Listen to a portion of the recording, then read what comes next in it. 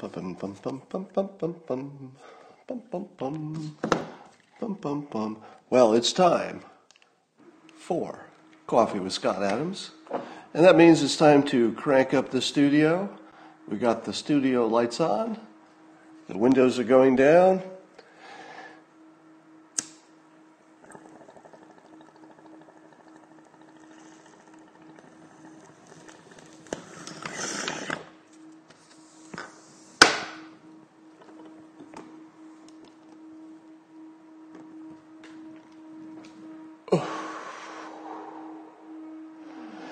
So cold in here today, I can see my breath. Well, happy 420, everybody. Welcome to the best Coffee with Scott Adams of all time. No, seriously, this will be the best one.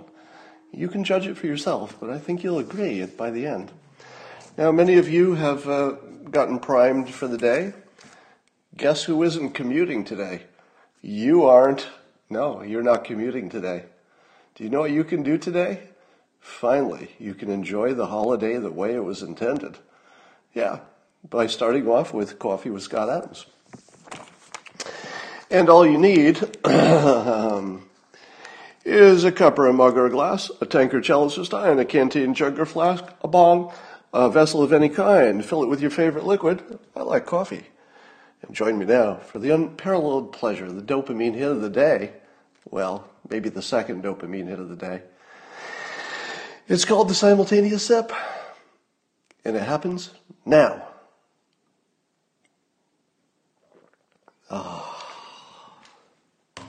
Sublime.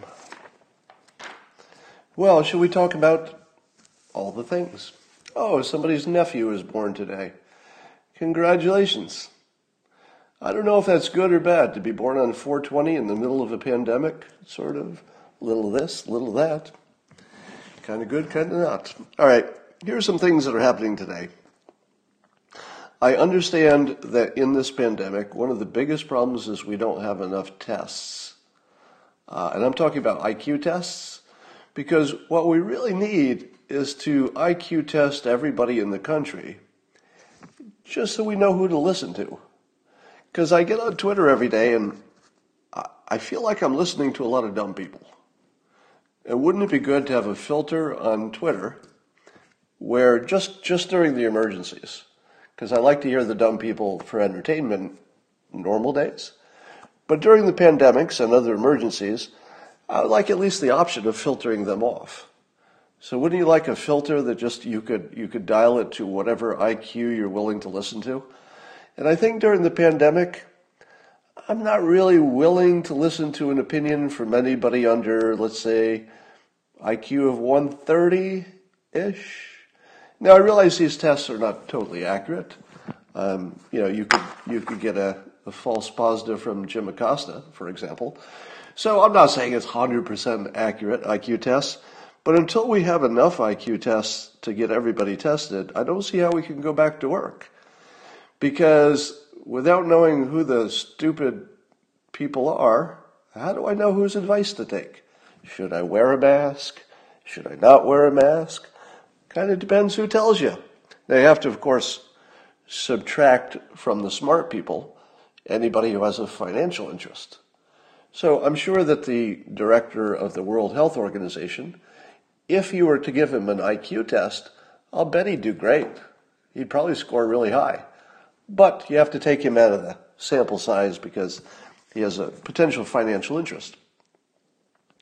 All right, so speaking of testing, I'm basically, I've reached the end of my patience in not getting useful information from my government.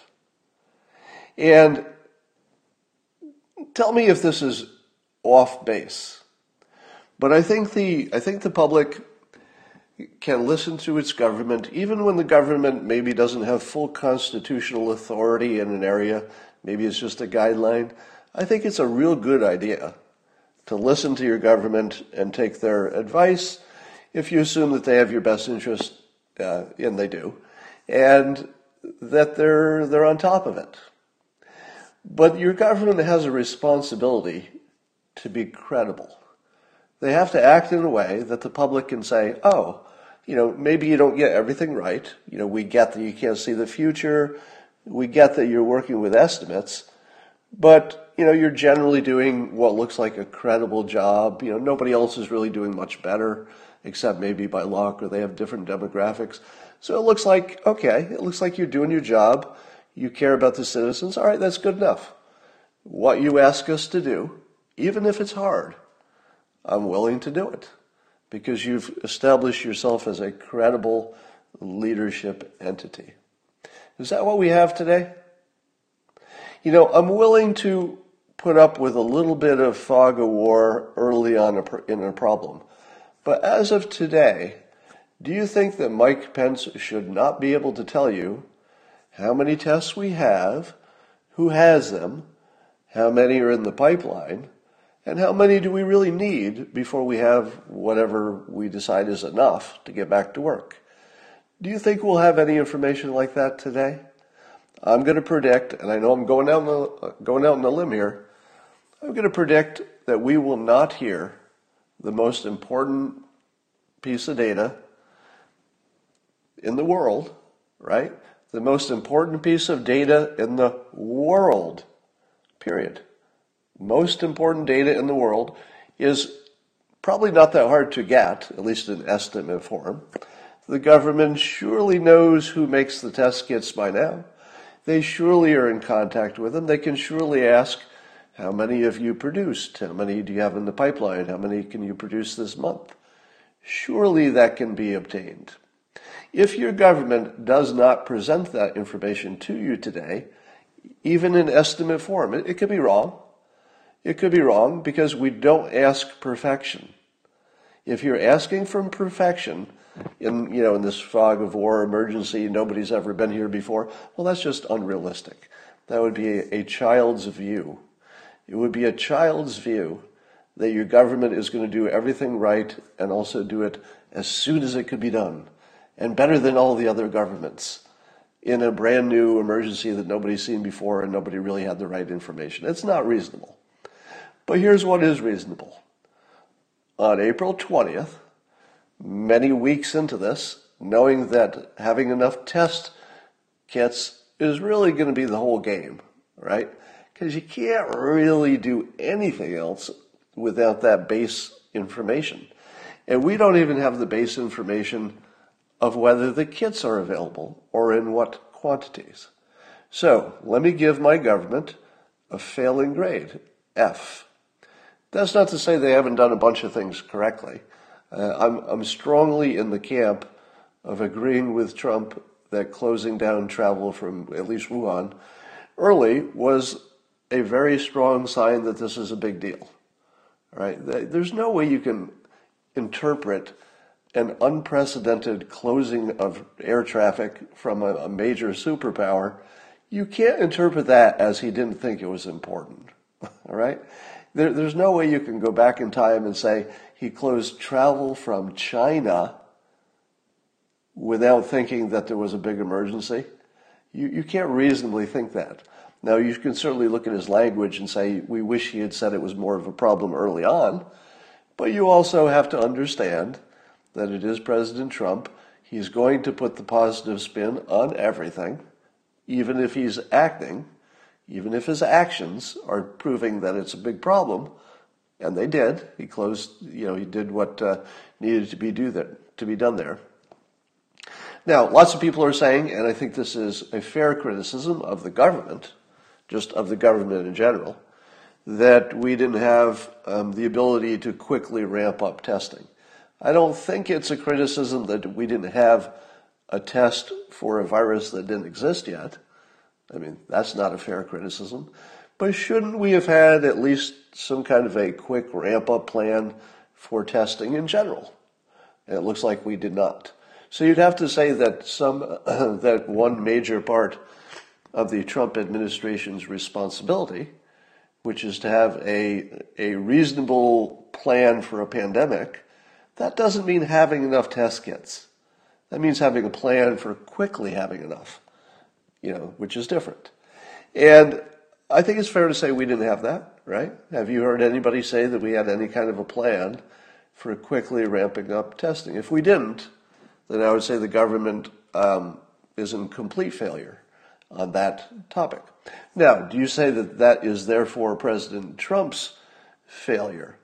Well, the buck has to stop at the top, so yes in the sense that everything is the boss's problem.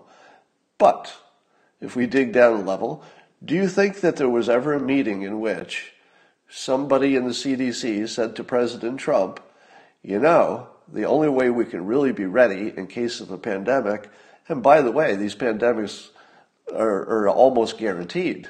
It's not like we even have to worry if we'll have one. Pretty much guaranteed.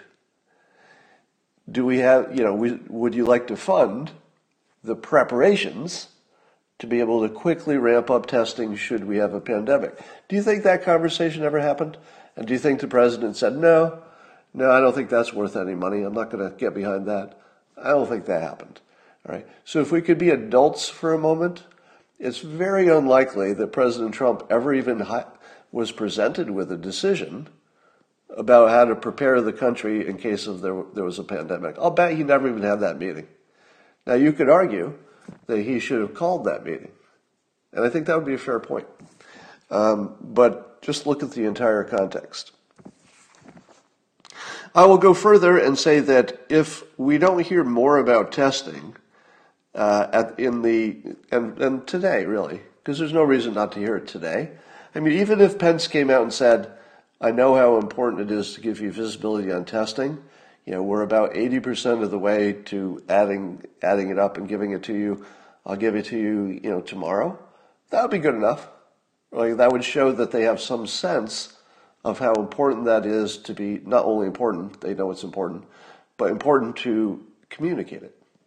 If we're in the midst of a pandemic and there's protests in the street and we don't know exactly when we can reopen the economy, and I've said this before, that if we don't have at least a target date for each area that they can rely on, as opposed to if you meet these conditions, you could go back to work.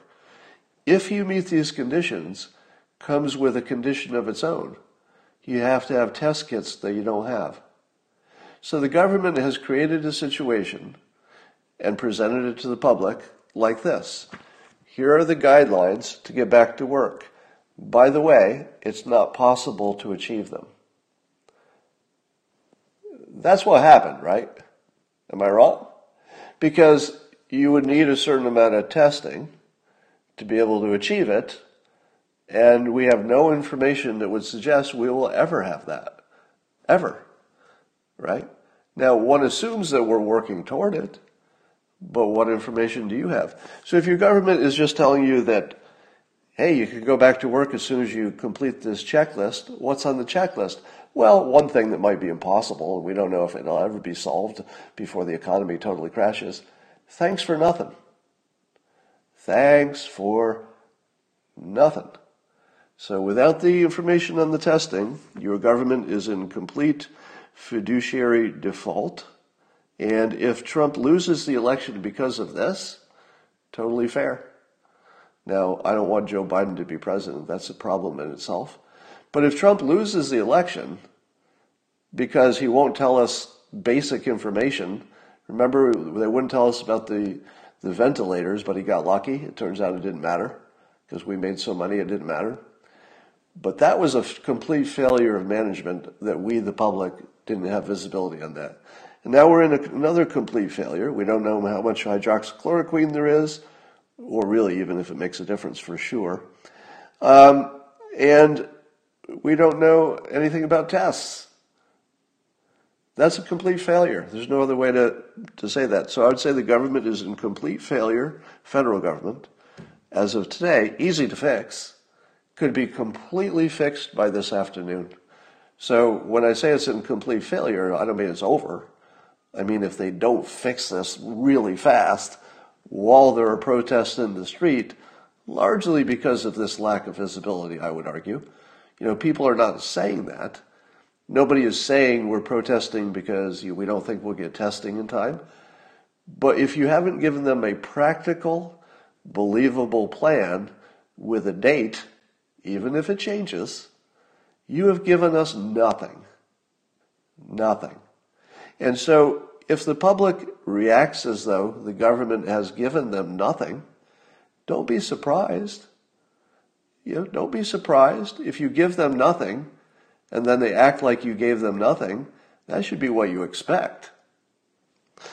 All right. I've got a huge influx of new followers on LinkedIn who are doctors. Most of them follow me from Twitter or someplace else. And it's really interesting. I guess it's just because of coronavirus stuff and everybody. I think doctors are probably more interested today in what the non-doctor community is thinking about this than ever before. Because the doctors' fates depend to a huge degree, the fate of the doctors depends on what people who are not doctors are thinking about medical questions, right? I'm not sure we've ever had this situation before, because the doctors, are on the front line, of course, making the front line decisions. But where we go in terms of opening things up, etc., will be medical decisions, essentially, balanced with economic decisions, but medical decisions made by non-medical people. So given that I'm one of the people who talks about this stuff all the time, kind of makes sense that doctors are pouring in to see what the non-medical people are feeling and try to sample as many windows into that as they can, because their fate depends on it. If we, the pundits, get this wrong, it's a big problem. It's a big problem because the doctors will suffer from what the public decides ultimately. And so I do appreciate that many of those doctors have sort of stepped up to become my mentors and informers. So quite often I'll be engaging on some topic on Twitter, and I'm very, very happy to see actual medical doctors pouring into the comments to clarify and fix misinformation. So it's a tremendously good, it's a really good trend to watch the doctors start following the non-doctors because it's important right now. And to fix our thinking specifically. There's going to be a lot of polls between now and Election Day.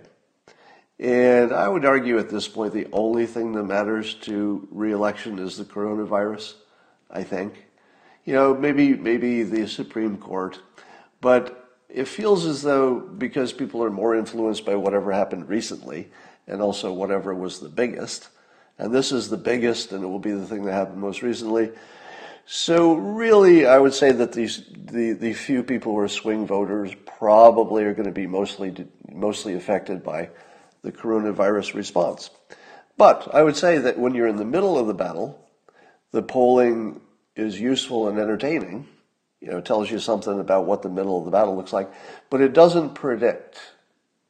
Because the only thing that will predict is winning or losing. And by November, we're going to have a much better consensus. Of course, the country never agrees on everything, but it'll probably be at least a 2/3 consensus, one way or the other, that what our government did either worked or didn't work. So that's all that will depend. That's what's going to depend the election. The election will depend on that. So we don't know how that will go because we don't know if we win or lose, and we probably won't know for several months. But I like to use this phrase because it really explains so many situations. You've heard it before. Winning fixes everything. I've said that in my books. I think somebody famous said it first. But winning kind of fixes everything. If you win, people will almost instantly stop complaining about how you got there. If you lose, they will complain forever about all the things you did wrong.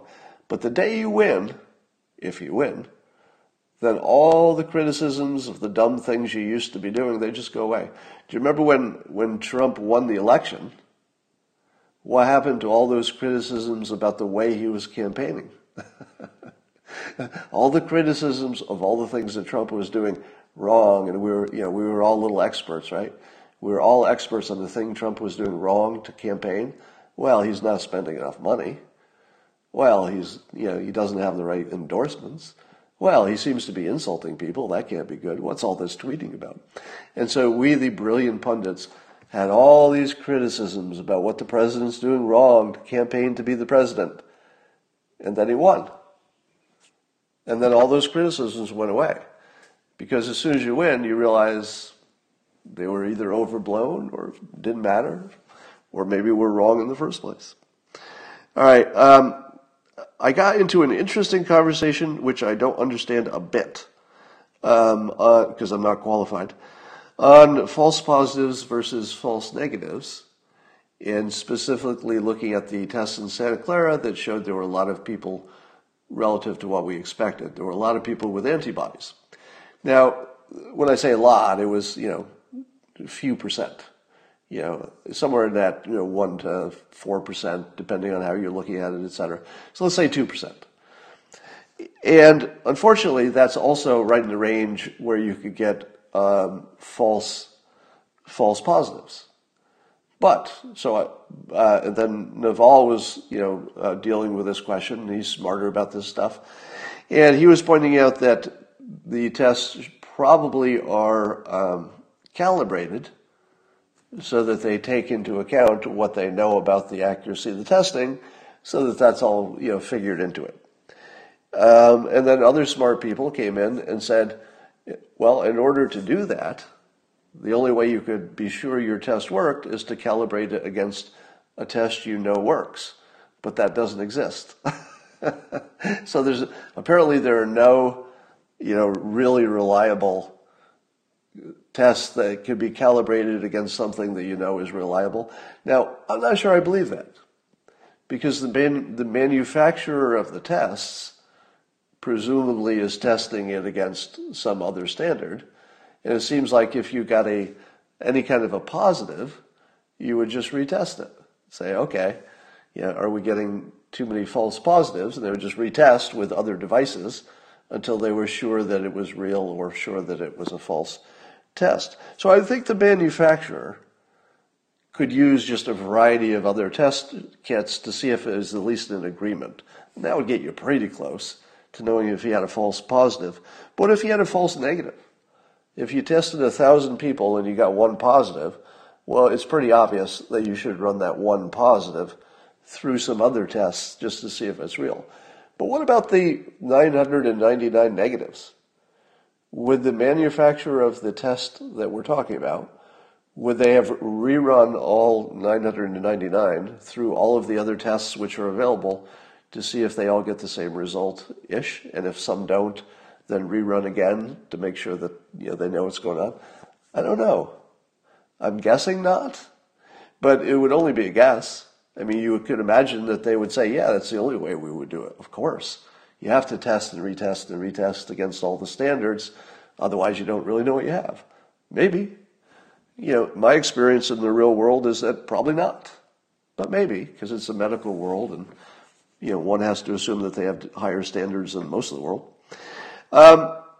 But my point of it is that really smart people who are operating at a level that I can't quite reach, in other words, people who understand this world and can deal with the statistical ambiguities of it more capably than I can, are not quite on the same page about whether these tests are reliable or not.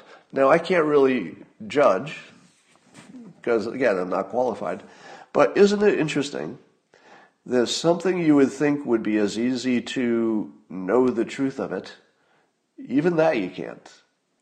So let me back you up to a bigger thought about all of this. Wouldn't you say that the most standard information you've gotten is that we should use facts to make decisions? And we should really know the facts, or anything we do with this coronavirus thing would be just nonsense. We got to know the facts. But isn't it also true that all of our facts are unreliable or total bullshit? Am I wrong about that? Haven't all of our facts so far proven to be either unreliable or you can't be sure? Might be true, might not be true. So I don't test or I don't trust any results of the tests. I don't trust anything that comes from any government source. I don't trust anything that comes from a private source. I don't trust anything that comes from a pundit. So how are we supposed to make decisions with facts when the only fact we can be sure of is that our facts are wrong?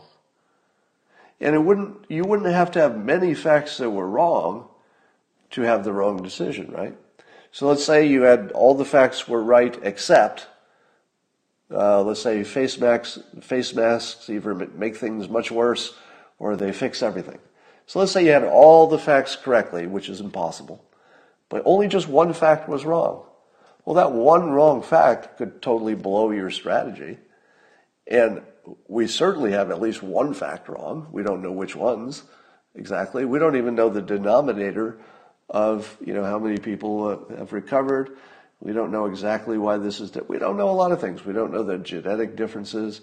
We're not entirely sure if smoking is good or bad for you. We don't know how many people really died in China. We don't know why Sweden is doing better. We don't know why South Korea is doing better. We have guesses. Masks, blah, blah, blah.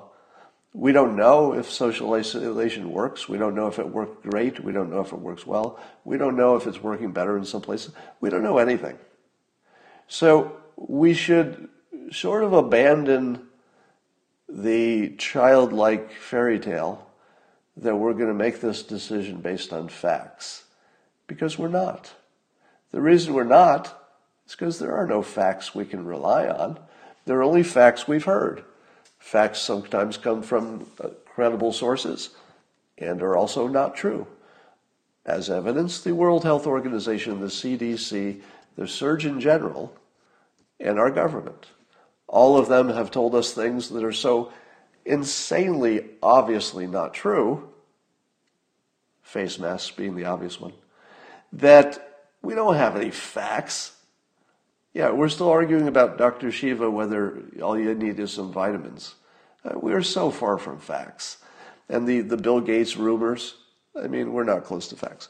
So here's the question. How do you make a decision in the face of such extreme uncertainty? There's some general things we know, such as if you do nothing, more people will get the virus. So we know that. So using just those general things plus some risk management, you're generally going to look for things that you can test and then pull back if you need to. So if you don't know what is the right answer, it usually makes sense. Every situation is different. But it usually makes sense to take the strategy that is the most adaptable if it doesn't work out. That you can immediately say, oops, take it back. Now, if we were to reopen the economy and just say, all right, let's see what happens, just reopen everything, and the virus took hold and, 1 million people got infected in a week, could you easily reverse that? Not really. It can be kind of hard to reverse it once 1 million people were infected. Although I think we have 250,000 already. But likewise, it would not be easy to reverse shutting down the economy. But which one would be easier to reverse? Well, it depends how much you care about the deaths. If you don't care about deaths, just open up the economy. If you do, well, you've got a tough decision. All right. So we'll have to make a decision without facts. I hope that goes well. Here's one of the things that made me think that we need an IQ test, not a blood test or not a test for the coronavirus. So I tweeted this, which is a lot of people who believe that Trump talks complete, BS 99% of the time. So his critics believe that pretty much everything he says is a lie, it's hyperbole, or it's BS. And yet they can't understand why Trump would say that President Xi is an awesome guy and China's doing a great job at the same time that he's trying to get a trade deal done. Do you really not understand how that works? Are there people who are really so dumb that they don't understand that President Trump is standing right in front of you on camera and winking as hard as he can. Yeah, I love President Xi. He's wink, wink, doing a great job. Great job. Oh yeah, I'll be concerned if they give us bad information, but President Xi, he's my friend. Wink, wink, wink, wink, wink. Could he wink any harder? Do you believe him when he says that China is awesome? I believe that he's smart enough to know that you're not going to get anywhere with China if you try to humiliate them. That I know. Do you think the president knows not to humiliate somebody he's trying to do a deal with in the middle of the deal?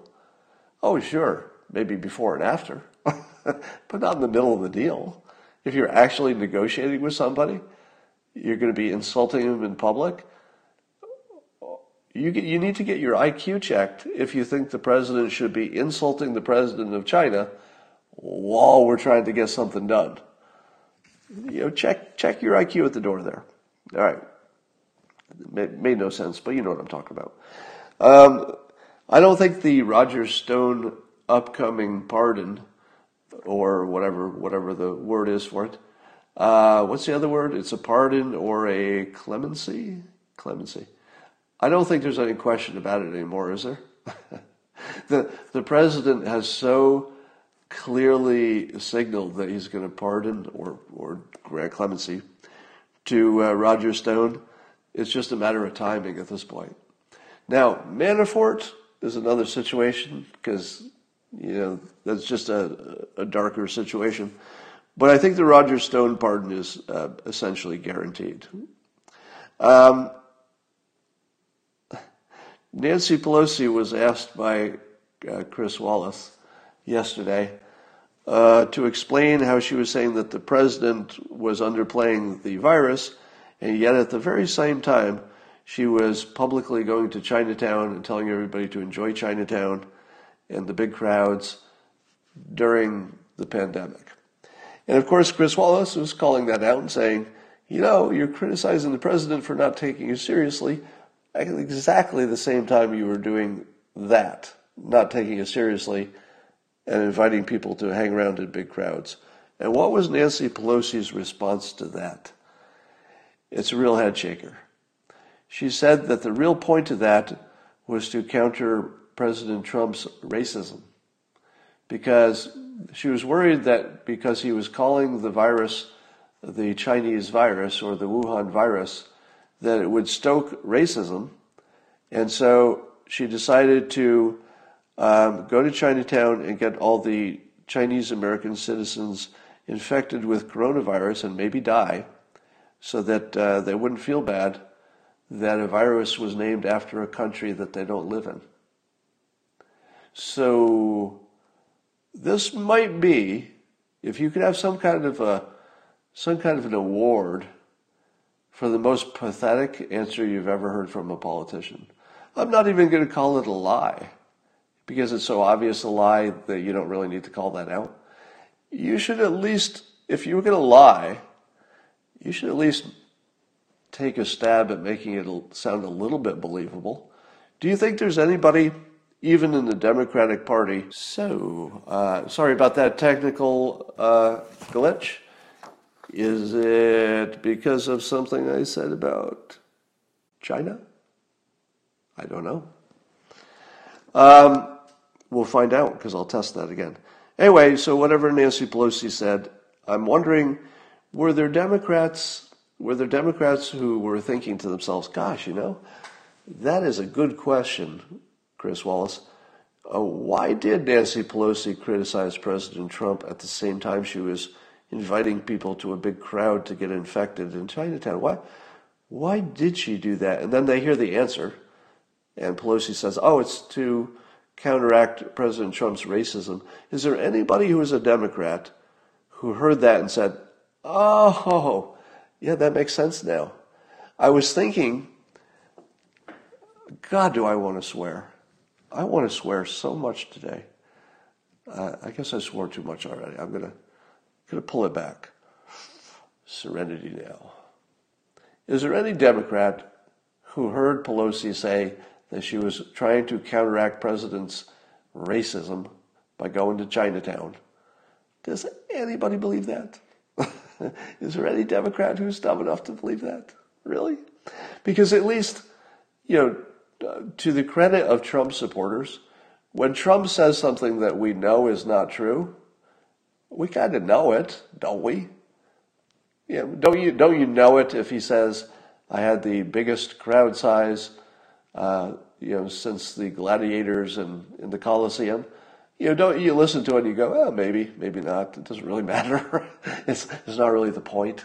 It doesn't really matter if you exaggerated that. I feel like Trump supporters generally know when he's saying things that are complete BS, but I don't know if Democrats know it when Pelosi says it. I just can't tell. Has anybody seen Joe Biden since Friday? This is an actual question because I don't know. Has Joe Biden been televised since Friday? I'll wait for your comments because I want to see. I can't tell if that comment is for this or the last one. People are still talking, wanting me to swear. But answer that question. Has Joe Biden, put Biden in the answer so I know that's what you're answering. Has Joe Biden shown himself in 2.5 days? Because it feels like, I'll wait for your answer, so I'll get over my skis a little bit. If we haven't seen him, let me make I'm going to make a general observation. If we did not see Joe Biden for 2 days, and I need a confirmation on that, so I'll make it a general statement. If there ever is a time that we don't see Joe Biden, at least on video, for 2 days, it means he's going to be out of the race. That's my prediction. If you ever see a 2-day gap with no Joe Biden live video, at this point, from here until the election, any 2-day gap means he's out of the race. That is my assumption. Now, the way he leaves the race, of course, is a great question. But I would think if he went dark for 2 days, and I don't know if he did, I need a confirmation of that. I saw a tweet on it, but he may have reappeared right after the tweet. Okay, people are saying no on Joe Biden. So if it's true that we haven't seen him for 2 days, it means the Democrats are talking him into leaving the race. Because I see no scenario that he would stay out of the public eye unless Democrats were talking him into getting out of the race and being replaced. I think that's happening right now if he's been gone for 2 days. Because otherwise there's no reason. Now you could say to yourself, no, Scott, the reason is he's not mentally capable, so they're keeping him off the airwaves, which I would say is really the same thing I just said.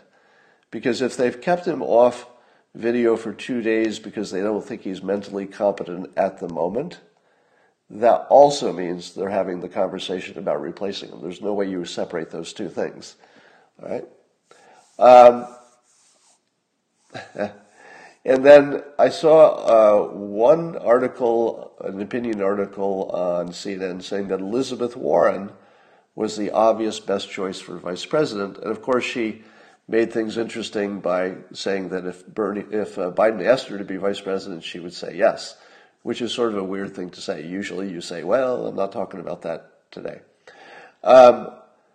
So what if it's Warren? Because if they replace Biden with Warren, you end up with Bernie, right?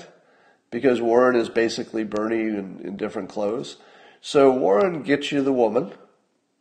So good for the woman vote. And it gets you Bernie.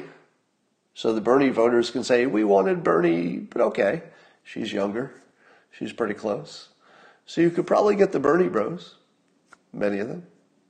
And I think the mainstream Democrats have proven by their nominating of Biden that they literally don't care who's running, right?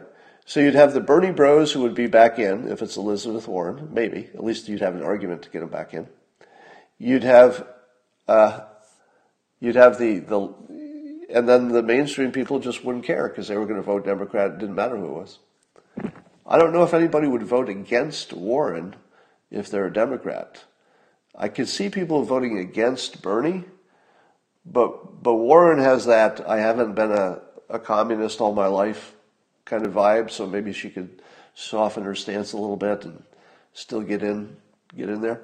So Warren's actually an interesting choice. I'm going to stick with my prediction of Kamala Harris, in part because I think she has a better relationship with Biden, and Biden sort of has to be part of the decision.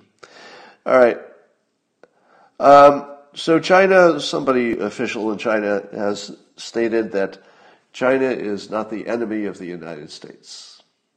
So that's good. Isn't it great to know that China is not the enemy of the United States? But I would point out that China, who is not the enemy of the United States, has already killed more Americans this year with coronavirus and fentanyl than all of America's enemies added up over the past 10 years. Am I right about that? Check my math.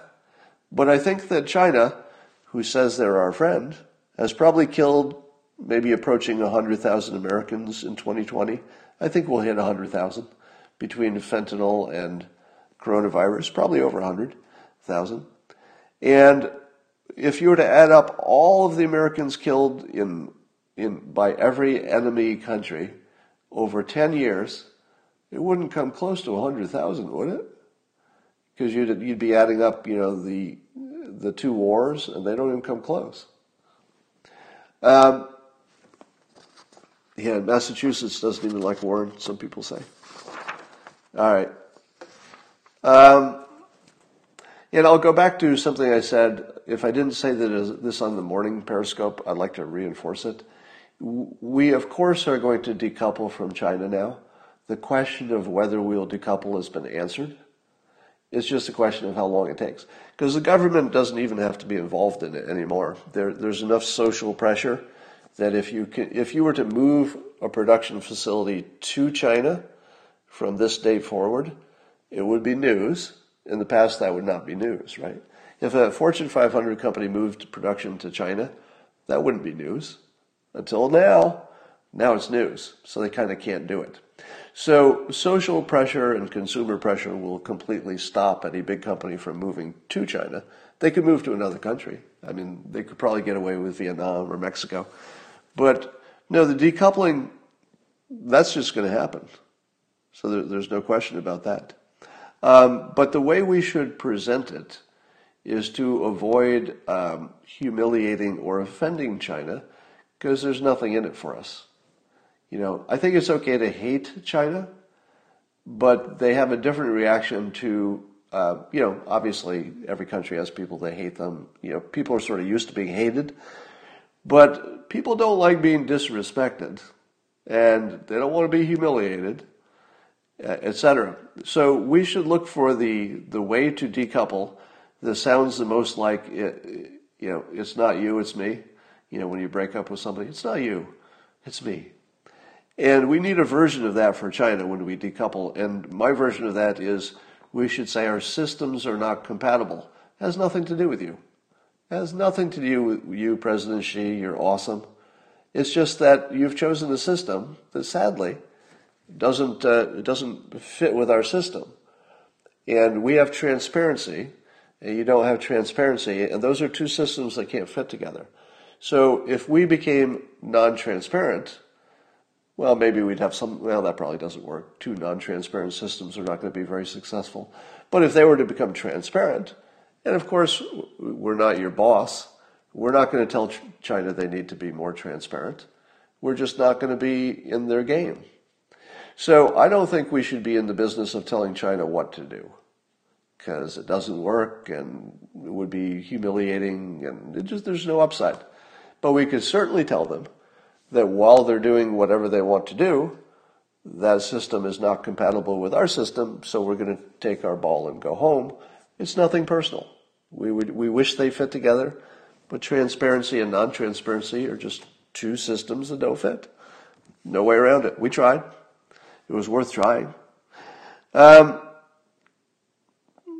right. Something weird happened this morning that I just have to call out to see if anybody noticed it. So I woke up around 3:30 this morning, which is not unusual, and I just got up, went to work, because that's not unusual for me. I hate sleeping. I hate sleeping more than I hate really anything in my life right now. I don't like getting into bed. I don't like staying there. I don't like being asleep. I don't like any of it because I like my life. And I realize that I get up so early in the morning that I've effectively had 2 lifetimes when most people have had 1. And what I mean by that is if you look at your 24-hour day, those 24 hours are not equal, right? Because there's the hours you're asleep that are like you don't exist. And then there are the hours that you're commuting. There are the hours in the afternoon that you're so sleepy you can't get anything done. So the hours are all different. They're not equal quality. And I would argue that because the first hours of the morning are the premium hours of the entire day, that people like me who routinely get up at 4 in the morning, by the time the rest of the world wakes up, let's say people are just starting to, get up at 8-ish, or getting to work at 8-ish anyway, that I've got a 4-hour head start, sometimes 5 hours per day on people who are getting up and living their life and their normal schedule. And I often feel that by my current age, it shows. Because I feel like I present myself like somebody who lived 2 lifetimes. Because it actually physically feels like that to me. I have a whole lifetime that I lead before most of you wake up. And I do the great majority of all my useful, creative, and productive work happens before most people wake up. Now, Jocko Willink, somebody mentioned in the comments, and he's one of the people who made me wonder. So this morning, he showed that he was up at 4 in the morning, and I saw at least 3 other Californians who were clearly up at about 4 a.m. this morning and tweeting. I send a text message to my brother at about 4:45 a.m. or whatever it is, and I get an instant response. People. I think Californians just stopped sleeping, and I think Californians are just getting up really early. So I don't know. Maybe they were getting up at 4:20 for a reason. Those were my comments. What time do you go to bed? I go to bed whenever. I like to be in bed, at least during the coronavirus, I like to be in bed at 9:30-ish, 10 o'clock. During normal times, it's not unusual for me to stay up later, stay up till 10. But it doesn't matter when I go to bed. I just don't like sleeping, so I just get up. If I wake up anytime after 3 a.m., I just stay up.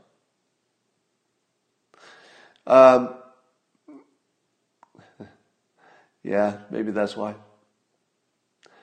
I do 2 times 8 hours per day. You sleep 16 hours a day? Okay. Yeah, it's easier when you don't have to. That's true. It's easier to wake up early when you don't have to. Maybe all the successful people who moved to California. Well, California has one advantage, which is for getting up early. When Californians get up early, they have somebody to talk to. Because we can talk to the East Coast, because the East Coast has been up for a while. If you're on the East Coast and you wake up early, the only people you have to talk to are people on the East Coast. All right. Do you take naps? Rarely. I do. Naps are definitely in my toolbox, but I'd say maybe a couple of months.